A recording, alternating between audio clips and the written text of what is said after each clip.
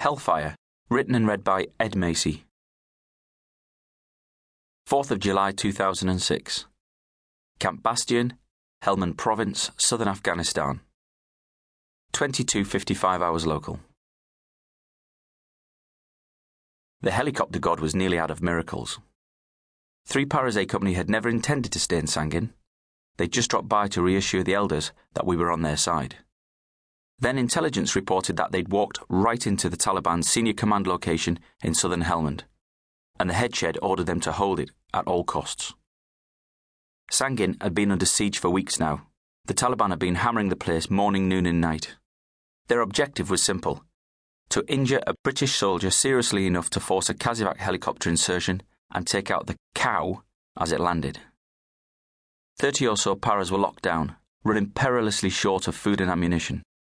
3 of them had died a couple of days ago, and another was killed this morning while trying to secure the landing site for a Kazivak mission. The Taliban were a hair's breadth away from bringing down a Chinook with its crew, surgeon, anaesthetist, and the rest of the medical team on board. We were called into ops just before last light. More soldiers had been hit. 1 was critical.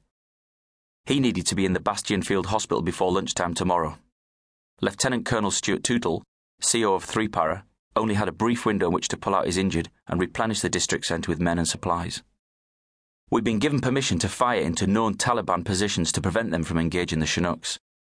The enemy could only engage the landing site from 2 long, irrigated tree lines and a smashed-up building with firing ports in its wall. I'd spotted a bunch of empty shells and an escape ladder there, so the ground troops had nicknamed it Macy House. Our plan was simple. Jake and John in their Apache had the call sign Wildman 52, and Simon and I, in ours, were Wildman 53. We would run in from the south with rockets, then engage Macy House and the wooded tree lines with 30mm cannons as the Chinooks landed from and departed to the north. Bad light, the element of surprise, and a curtain of dust from the Chinook rotors should do the rest. Earlier in the day, Major Will Pike, A Company's OC, had assured us that there were no civilians in that area of Sangin.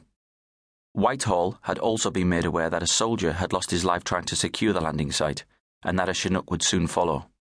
But the British government would not allow Apaches to use prophylactic firing into known Taliban positions. We could only fire in self-defence, or in defence of troops in contact. In other words, we couldn't engage until we'd received incoming fire. It was blunt and effective, and we were good to go. Until Whitehall intervened. The commanding officer of the Joint Helicopter Force Afghanistan called the commanding officer 656 Squadron Army Air Corps to explain. He was put on speakerphone. The CO apologised. He'd done everything he could. Whether he risked it was now down to us.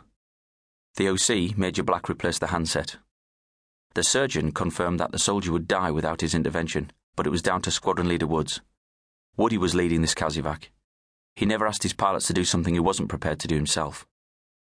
Eventually we agreed that the Apaches would go into Sangin early and cause a deception. We'd pretend we were out looking for the Taliban firing positions. Just before the Chinooks arrived, we'd appear to find them at Macy House and in the woods and engage them. To satisfy the rules of engagement, we'd fire just in front of their positions. With the plan set, we crashed out for a couple of hours. We'd be over Sangin at 0300 hours, and the Chinooks would land 45 minutes later, at first light.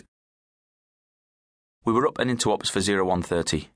Kenny, our watchkeeper, briefed us that Widow 76, Sangin's Joint Terminal Attack Controller, the JTAC, would call the code word Pegasus when the area around the district centre was secure and we were cleared to engage. During our couple of hours of broken sleep, there had been another huge firefight. The Taliban had used mortars, Chinese rockets, recoilless rifles, rocket-propelled grenades, a plethora of machine guns and small arms. We'd responded with B-1 bombers, 1 or 5mm guns, Javelin anti-tank missiles, 81mm mortars, 50 cal machine guns and small arms. It's the fucking Alamo out there. Kenny was a Lynx pilot and an ex-para with over 30 years' experience, and he knew the score. Only bad news for me, I'm afraid, Jerry said. Jerry was an RAF flight lieutenant, our intelligence officer. The risk to the Chinooks is off the scale. They've ordered every man with a weapon to close in. The Apache is the only weapon that can really hurt them, and intercepts over the last 24 hours have been full of talk of bringing one down. Their morale is very high after the recent